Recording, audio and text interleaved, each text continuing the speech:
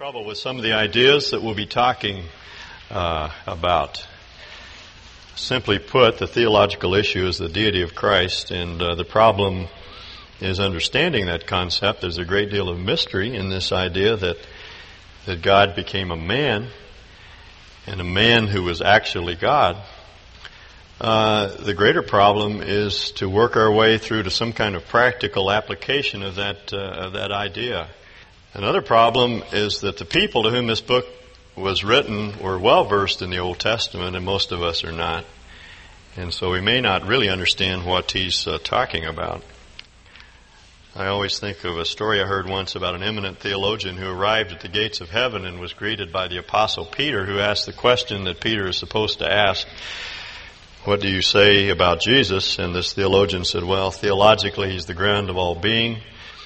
Eschatologically, he's the ground of the divine hope, and existentially, he's the ground of the divine human encounter." To which Peter said, "Huh?" Actually, Peter did struggle with some of the things that the Apostle Paul wrote. He tells us that he did. So you're in good company if you have a hard time this morning in grappling with some of these ideas. They are not easy to understand. I read something that G.K. Chesterton said a number of years ago. He said that there was a time when the world nearly died of broad-mindedness. It was a time when Christians were invited to place their image of Jesus alongside the other images of that day, Jupiter and Attis and Ammon and Osiris and the other gods of that time. Chesterton put it this way: if Christians had accepted the offer, they and the whole world would have certainly, in a grotesque but exact metaphor, gone to pot. They would have all been boiled down to one lukewarm liquid in the great pot of cosmopolitan corruption in which all other myths and mysteries were already melted. Christians rejected the offer then, and as Chesterton said, that was a turning point in history. But I think the offer is being made again. I thought as I was walking through the mall this last Christmas doing some shopping, that Christmas now means whatever you want it to mean, which means that it doesn't mean anything at all. What once was the most controversial of all Christian ideas, this notion of an incarnation, now doesn't mean anything. It's the most widely accepted notion. It's the most non-controversial issue that you can discuss with non-Christians. Something's gone wrong with our idea of what the incarnation really means. But if we go back to the beginning, as the Apostle John put it, we read that God was made flesh and lived with us for a while. Is the way the NIV translates that phrase. He came and dwelt with us. C.S. Lewis said that the central miracle asserted by Christians is the incarnation. They say that God became a man. And that's what we want to talk about this morning. Remember, the concern of the author of Hebrews is to establish that Jesus is greater, He's better than anything or anyone that we revere or we revel in. He's greater than the high priest of that day. He's greater than any of the prophets. He's greater than anyone or anything that we can imagine. And in this chapter 1, his concern is the relationship of Jesus to angels, and he establishes without any question that Jesus is superior to angels. Now, angels may not mean much to us these days, but in that day angels were very significant. The Jews believed, rightly so, that angels were the mediator of the Old Covenant. The Bible tells us in a number of texts that the law given at Mount Sinai was given through angels to Moses and then to the people of God. So angels became very strategic, important beings. They were never worshipped. You'd never catch a Jew worshiping anything or anyone other than God. They didn't worship angels, but they felt that they were very, very important. And they are. In this age, they're second only to God. But Jesus is greater. That's the argument that the writer wants to make. Now, first he establishes that that Jesus is better than angels because he is the Son. Let's begin reading with verse 4. So he became as much superior to the angels as the name he has inherited is superior to theirs. For to which of the angels did God ever say, "You are my Son. Today I have become your Father"? Or, again, "I will be his Father, and he will be my Son"? And again, when God brings his firstborn into the world, he says, "Let all God's angels worship him." Angels are collectively described in the Old Testament as sons of God, but they are never called the Son of God. His argument here is that Jesus is the unique, only begotten Son of God, and that puts him in a category entirely different than any of the angels. He is greater than angels because they are sons of God. He is the Son of God. Now, the problem with us, as I said, is that we really don't know the Old Testament very well. And so those verses don't particularly impact us. So we need to go back to the book of Psalms and look at least one of the passages that he is referring to here. Would you turn back to Psalm 2? Second Psalm. This is the psalm from which he quotes. This psalm is attributed to David. It's quoted in the New Testament as a messianic psalm.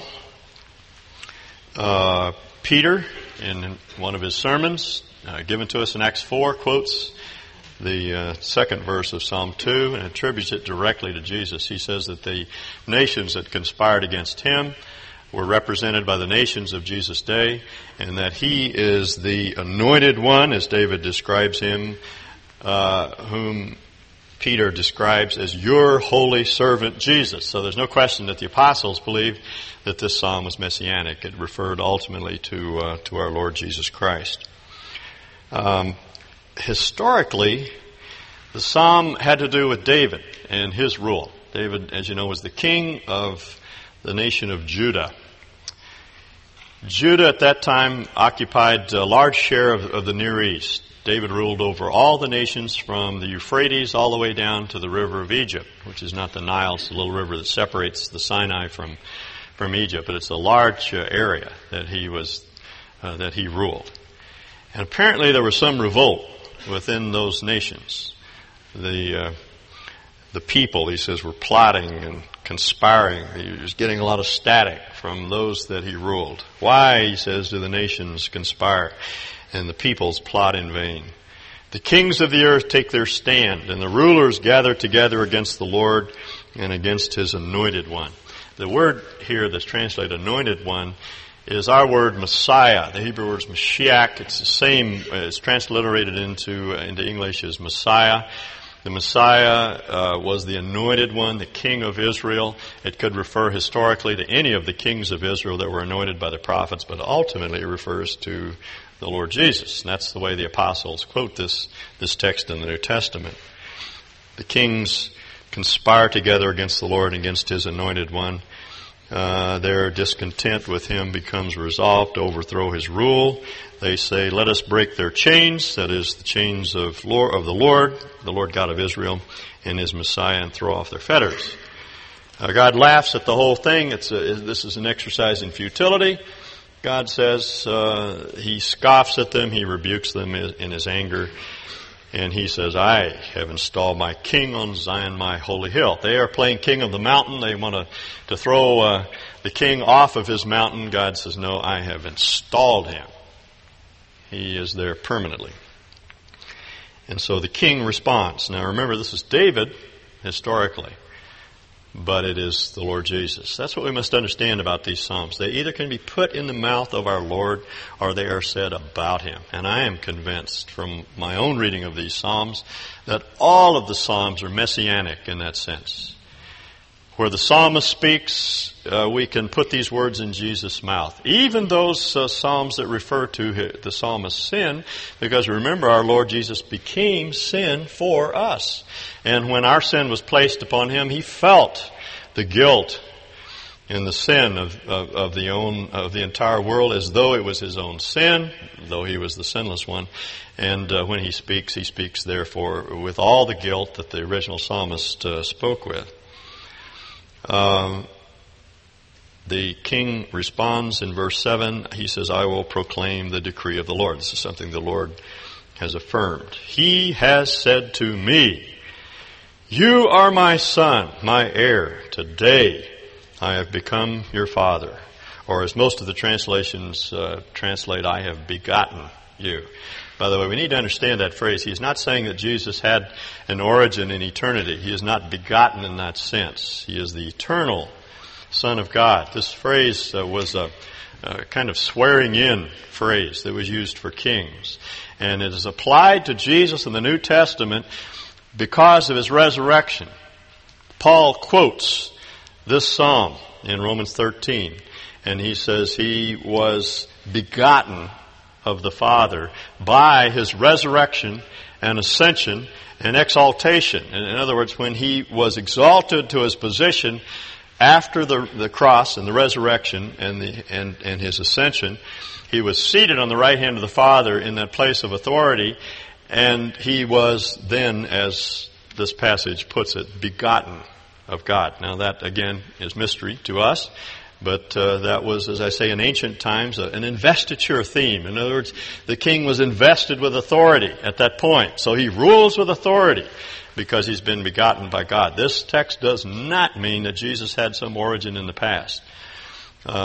He is eternally the Son of God. But what is important to us in this passage is the decree of the Lord.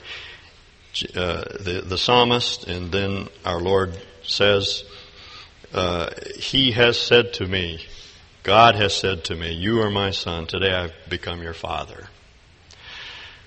Now actually, the psalmist is quoting from another passage, 2 Samuel 7, which is the passage that the writer of Hebrews quotes from, again, here in Hebrews 1. David, as you recall, wanted to build God's house. God said, I don't want you to build a house for me. I'm going to build a house for you. He's thinking symbolically of the dynasty that he would build through David. And he says, when you die, I'm going to raise up another son, and he'll build a house for me, and I will be a father to him, and he will be my son, the passage that he quotes here, and he will sit on your throne forever. We say, oh, that's Solomon. No, it's not Solomon. Solomon fulfilled that promise to some degree, but Solomon didn't live forever. He died in 960 BC. This is a reference to the eternal Son who is yet to come, the Son of God, our Lord Jesus. He's the one who lives forever. Your grandparents die. Your therapist gets too busy to see you. Your friends move out of town, but Jesus remains forever. Now, this is the background of the quotation in Hebrews. Let's go back again to Hebrews and take another look at his argument. To which of the angels did God ever say, you are my son? None. Not one. They are called sons of God. He is the unique, only begotten, eternal Son of God. Or again, did God ever say to any angel, I'll be his father or he will be my son? No. What does God say to angels? Let all God's angels worship him. Worship him. So Jesus is better than angels because he's the Son. Now he moves on into another argument and slips over into it, and if we're not careful, we may miss the implications of what he's saying.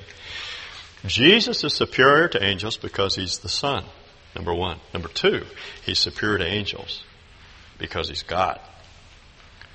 Now he quotes from two Psalms, from Psalm 45 and Psalm 102. Let's begin reading with verse 7. In speaking of the angels, he says he makes his angels winds. They're in control of nature. They are the means by which God controls the universe. He works through angels to accomplish his will. His servants become flames of fire. The last verse in this chapter indicates that angels are also ministering spirits sent to serve those who will inherit salvation. That's us. So the angels are servants. But about the Son, he says,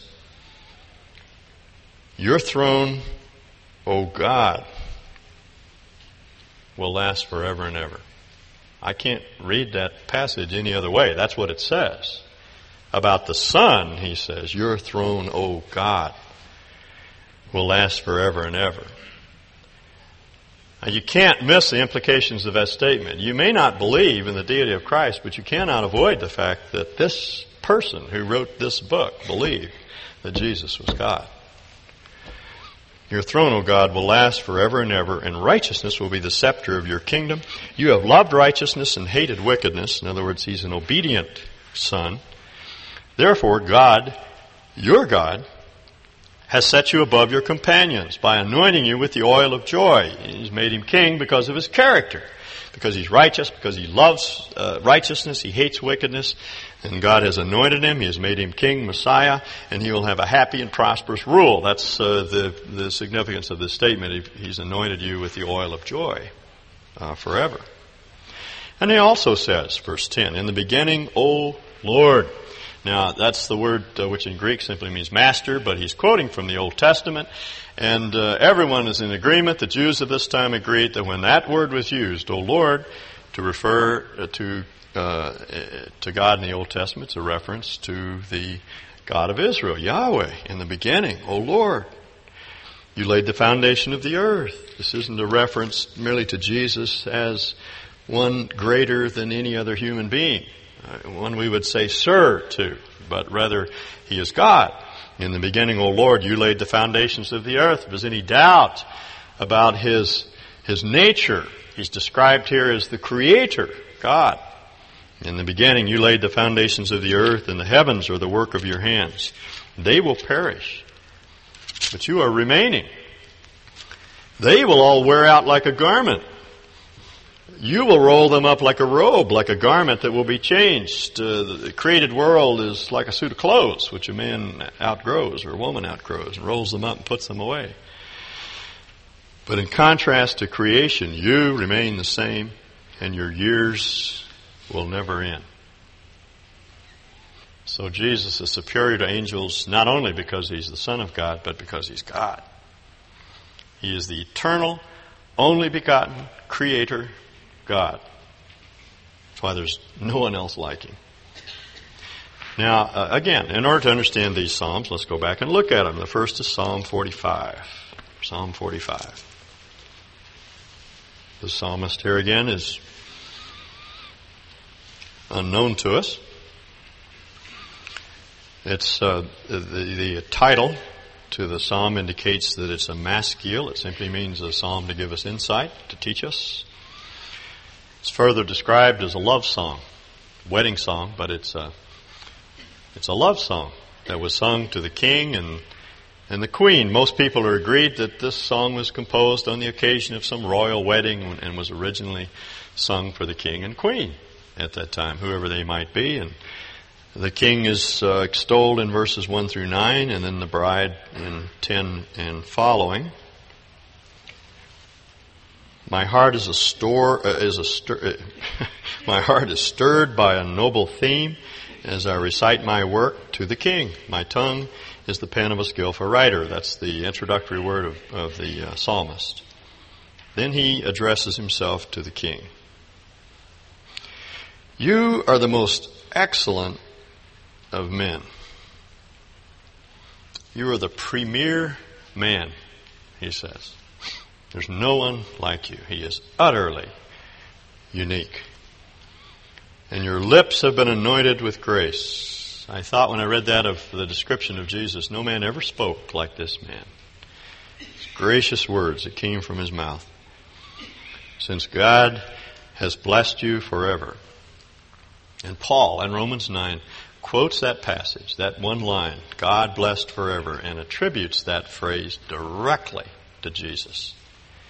He says, Jesus is God blessed forever. So see here, you have the psalm slipping over into the future. The song is being sung to the king, and all of a sudden you find yourself addressing the once and coming king who's not here yet. These psalms go way beyond anything that can be said of the earthly king to whom they were originally addressed. Verse 3, gird your sword upon your side, O mighty one. It's the word for a hero. Gird yourself with splendor and majesty. In your majesty, ride forth victoriously. In behalf of truth, humility, and righteousness, let your right hand display awesome deeds. Let your sharp arrows pierce the hearts of the king's enemies. Let the nations fall beneath your feet. This is a love song that you can sing to Jesus. I thought of the little chorus we sing. In moments like these, I sing out a song. I sing out a love song to Jesus. Well, this is one you can sing to Him. All of these are His attributes. It's full of majesty and beauty and splendor and humility and righteousness, power and strength. And then take a look at verse 6. Now, this is the passage that the writer of Hebrews quotes. Your throne, O God, will last forever and ever. Now, no Jew would ever say anything like that about the human king. If this were Solomon on the throne, they would never think of saying he's God. The pagan nations of that day often attributed deity to their kings, but that never happened in Israel. Not once. Solomon built his temple on top of 7 tiers. It's sort of like a step pyramid, and his throne. And his throne sat on the tier at the very top, the 7th tier. And as we know from Hebrew numerology, 7 always signifies perfection. It's the number for God. So we can assume that the throne signified the throne of God. But Solomon never thought of himself as God, nor did any of the other kings who sat on the throne. If they ever did, they didn't last very long. Each of the kings recognized that they were simply the vice-regent of God. They sat ruling in His place. They were occupying the throne until the king came who would be God, who would sit on that throne. And so when this writer, this skilled scribe, addressed his words to the king, he could look straight through Solomon or Rehoboam or Abijah or Asa or Jehoshaphat or Jehoram or whoever happened to be sitting on that throne and see our Lord Jesus. And they would say, your throne, O God, will last forever and ever. Every one of those human kings died. But God did not let His Holy One see corruption, as another of the psalmists puts it. Your throne, O God, will last forever and ever. A scepter of justice will be the scepter of your kingdom. See, that was never pressed with the human king. You love righteousness and you hate wickedness. Therefore, God, your God, has set you above your companions. So here, get this. Here is a God who has a God. So the king is God, but such a God has one who has a God. And that was a paradox in Jewish theology until our Lord Jesus came, and all of a sudden with the incarnation, it all fell into place. It made sense. It's still a mystery. We can't understand how God could have a God, but we understand what this psalmist is trying to describe. He's addressing his thoughts to God, but He's a God who has a God, who has been placed above all of His companions by His God. His companions, I think, that's us. That's us guys. Those are the ones that Hebrews is talking about when he is described as the premier son who came into the world so he could bring many sons into glory. So he is unique in his position. He is seated on the throne of God as God, and He is a God who has a God. Now let's look at Psalm 102. Are you still with me? Hanging in there?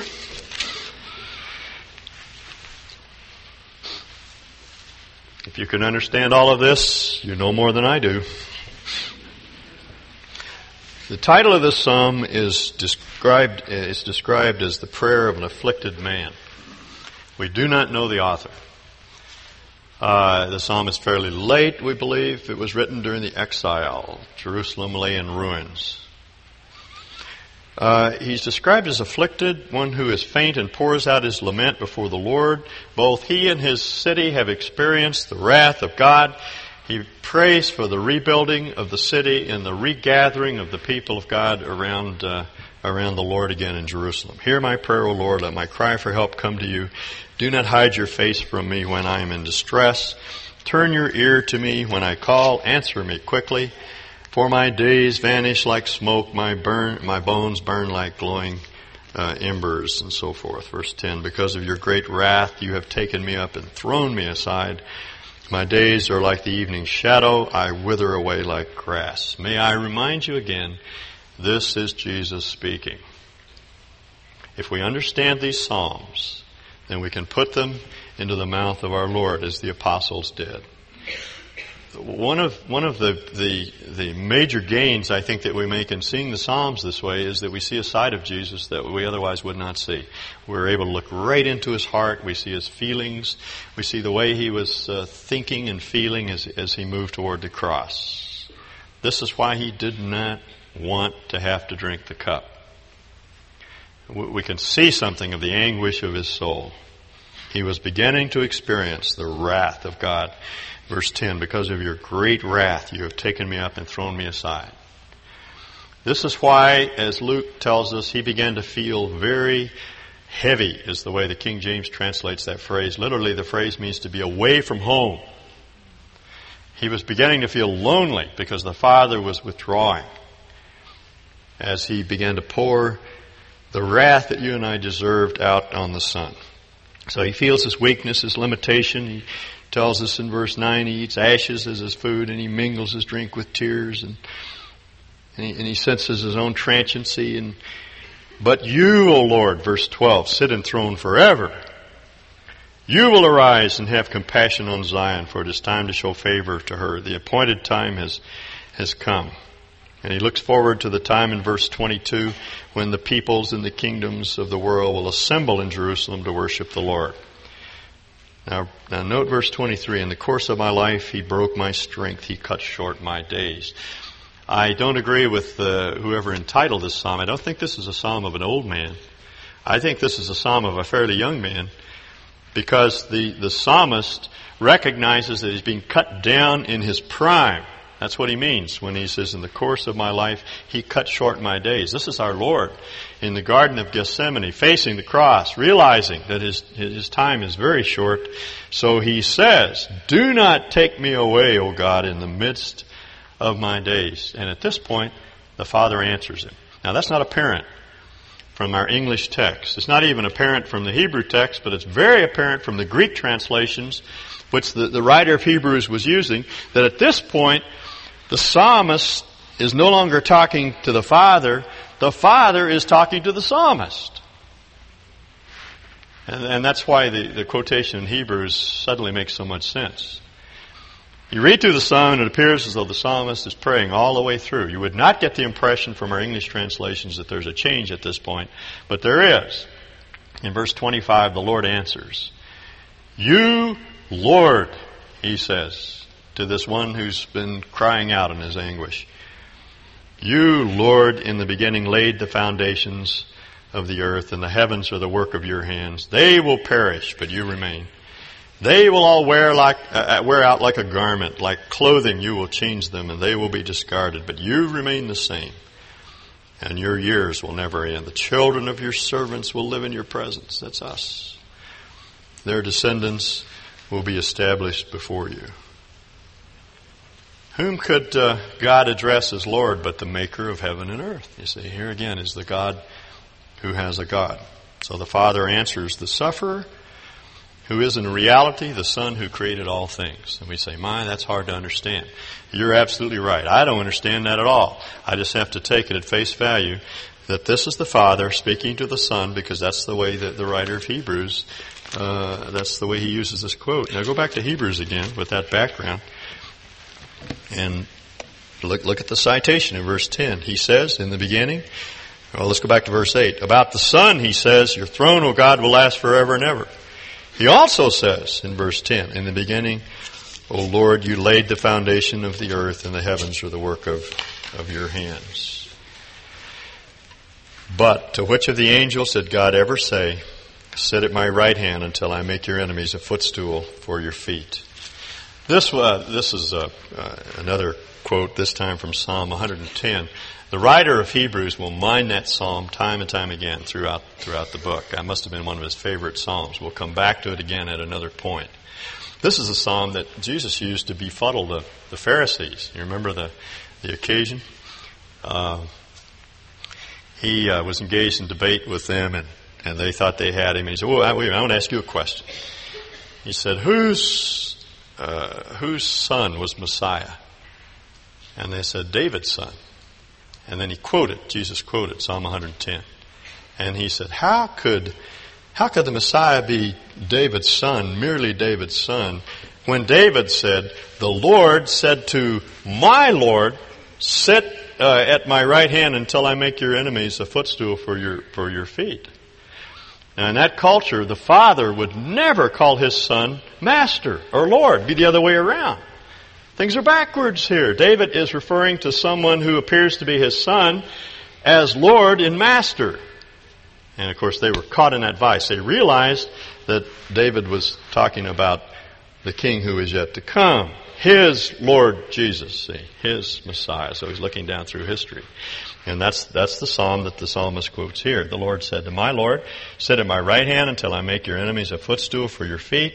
Are not all angels ministering spirits sent to serve those who will inherit salvation?" They're servants. Angels are always standing. Even the archangel, according to Luke 1, stands before God. They don't get a chance to sit. They're always at work. But the Son, because He is the Son, you remember the day that James and Peter and John went up on the mountain and they saw our Lord Jesus transfigured before them. He stepped back into eternity and they saw Him with in His pre-incarnate glory. And Moses and Elijah were there as well. And Peter, with characteristic zeal, wanted to build 3 places of worship. One for Elijah, one for Moses, and one for Jesus. And you remember what the Father did? He interrupted Peter right in the middle of his little discourse on how we need to have 3 worship centers up here. And he said, No, Peter, no. No, you missed the point. This is my beloved Son. This one. Listen to Him. And Luke says they saw no man except Jesus only. Moses and Elijah vanished, and Jesus was left alone. See? He's unique. There's no one like Him. He's the only begotten Son of God. These texts to me are just overwhelming. These are always the passages that I turn to when I want to demonstrate to someone that Jesus is God. I don't see how you can deny that the author clearly believed that was so, as did the other apostles. His deity is woven all the way through the fabric of these texts. You really cannot tamper with them without destroying the text. He was the God who became a man. We're going to talk in a couple of weeks about His humanity. The writer of Hebrews does an odd thing. He first argues that Jesus is greater than angels because of His deity, and then he argues that Jesus is greater than angels because of His humanity. So you have 2 of these placed together. And in order to understand Jesus' deity, we have to understand that He also had full humanity. He took upon Himself the form of man, the essential shape and form and essence and nature of humanity. He was not only fully God, He was fully man. Dorothy Sayers put it like this. She said, "For whatever reason God chose to make man as he is, limited and suffering and subject to sorrows and death, He had the honesty and courage to take His own medicine. Whatever the game He is playing with His creation, He has kept His own rules and played fair. He can exact nothing from man that He has not exacted from Himself. He has Himself gone through the whole of human experience, from the trivial irritations of family life and the cramping restrictions of hard work and lack of money to the worst horrors of pain and humiliation, defeat, despair, and death. When He was a man, He played the man. He was born in poverty and died in disgrace and thought it well worthwhile." I suppose from the very beginning of history, men and women have made mythologies, these strange, tantalizing stories about gods who became human beings. I think that idea is so deeply embedded in us we can't get away from it. There is this hope and fear that someday God would appear in human form. Sophisticated, highly educated people tried to hush the whole thing up because they were afraid that that's just being too naive. Human beings aren't supposed to think that sort of thing. But people just kept believing it. And as incredible as it may seem to some, one day it actually happened. He came. He was Emmanuel, God with us.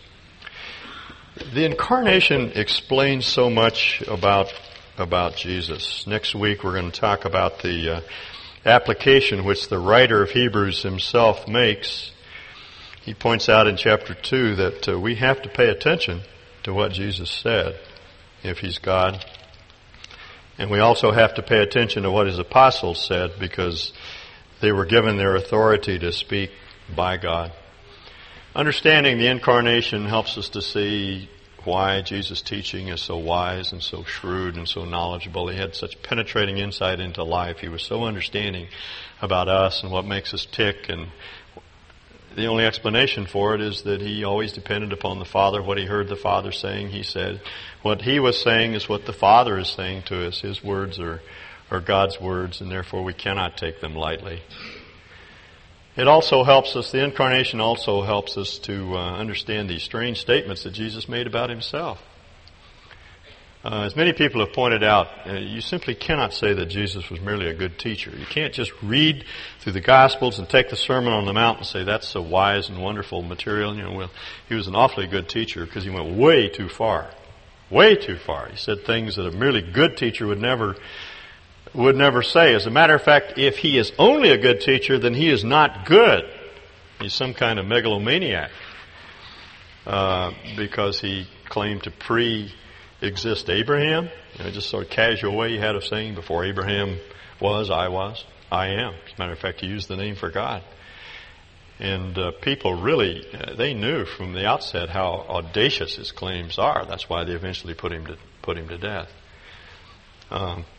C.S. Lewis posed what he called the trilemma, or a play on dilemma. He said that you really only have three options when you read about Jesus. Either he was an immensely arrogant man, sort of like Father Divine, who claimed to be God, or he was crazy, he said, on the level of a man who believed he's a poached egg, or he's who he claimed to be, God Himself in human form. I read a story once about a doctor who was making his way through an asylum, and I saw a man standing in the corner with his hand in his coat, and he said, "Who are you?" And he said, "I'm Napoleon." And he said, "How do you know?" And he said, "God told me." And this man right next to him in the bed next to him rose up and said, "I did not." And that's sort of the way we think about people who claim to be God. But here's a man who claimed to be God, but yet whose teaching was the sanest, shrewdest, wisest, most sensible teaching the world was ever known. And it explains Him, and it explains why we should take His words seriously. But as I said last week, the Incarnation also explains a great deal about God. Jesus is God. And if you want to know what God is like, all you have to do is look at Jesus. Read the Gospels. See how He dealt with people. See how He related to the sinful and the broken and those that were struggling and having a hard time in life. And just the way He went about living, as Jesus Himself put it to Philip. If you've seen me, Philip, you've seen the Father. There was this strange tradition back in olden days that God was very hard to get along with. If you mispronounced His name, He would get you. So that's why the Jews did not pronounce Jesus or God's name. We don't even know how to pronounce God's name. It's been lost in antiquity because for hundreds of years it wasn't pronounced because they were afraid they might make a mistake and God would get them. They were afraid that if they ever touched God or saw God, they would die. There was that odd story in the book of Judges about Samson's parents. You may remember the story. Manoah was the angel of the Lord, who is God in some kind of pre-incarnate form, appeared to Manoah. And Manoah thought sure he was going to die. He said, "I've seen God. I'm doomed to die." They thought that if you touched God or you saw God, you were finished. It struck me this last Christmas that when the angels appeared, they said to the shepherds, "Don't be afraid. Don't be afraid." Because God was about to appear in a form that no one could be afraid of. How in the world could you be afraid of that child that was lying in that trough? No one would be intimidated by God in the form of a baby. What I think we learn from the incarnation is that ordinary human beings, just like you and me, can live next to a perfect God. Blaise Pascal said, Jesus is a God whom we can approach without fear and before whom we can humble ourselves without despair. Some of you may remember the story of Fanla Fenelon, this young woman who was taken prisoner during the German occupation of Austria, and she was a concert pianist, and she was placed in an orchestra that played only for Nazi officials. They had their heads shaved. They all wore the same gray clothing. Their identity was taken away from them, and their whole life was reduced to one proposition: make beautiful music or die. And if they ever hit a sour note, they were taken out and shot. They played for the Fuhrer and others. And some people think that about themselves. They look at their own lives, the untuned and untunable nature of their lives, and they feel that their whole life is reduced to that one proposition: make beautiful music for God or you die. But if you think that about God, you just aren't looking at Jesus. When you see Him, you understand what God is really like. He reached out and touched us. Back then, they thought if they touched God, they would die. What we learn from the Gospels is that when you touch Jesus, you're healed. It's a wonderful little poem. Actually, it's a hymn. We've made it into a hymn. Ho, everyone that is thirsty in spirit. Ho, everyone that is weary and sad. Come to the fountain. There's fullness in Jesus. All that you're longing for, come and be glad. Let's pray. Father, what can we say in response? We are so grateful that you came. We see ourselves in these Psalms as one of your children, one of your descendants, heirs of the promise, because you came. That you would come for us is something that we cannot fathom, and yet it's true. The Bible tells us so. We've read these passages that tell us that the eternal Creator God was willing to set aside the use of His deity. He took on full humanity. He lived among us. He touched us. Men and women touched Him. They handled Him. They held Him. They held in their arms the eternal God, the everlasting Son, the unique, only begotten one of the Father. It's almost too good to be true. It's too good not to be true. We want to believe it. We thank you for coming. We thank you in Jesus' name. Amen.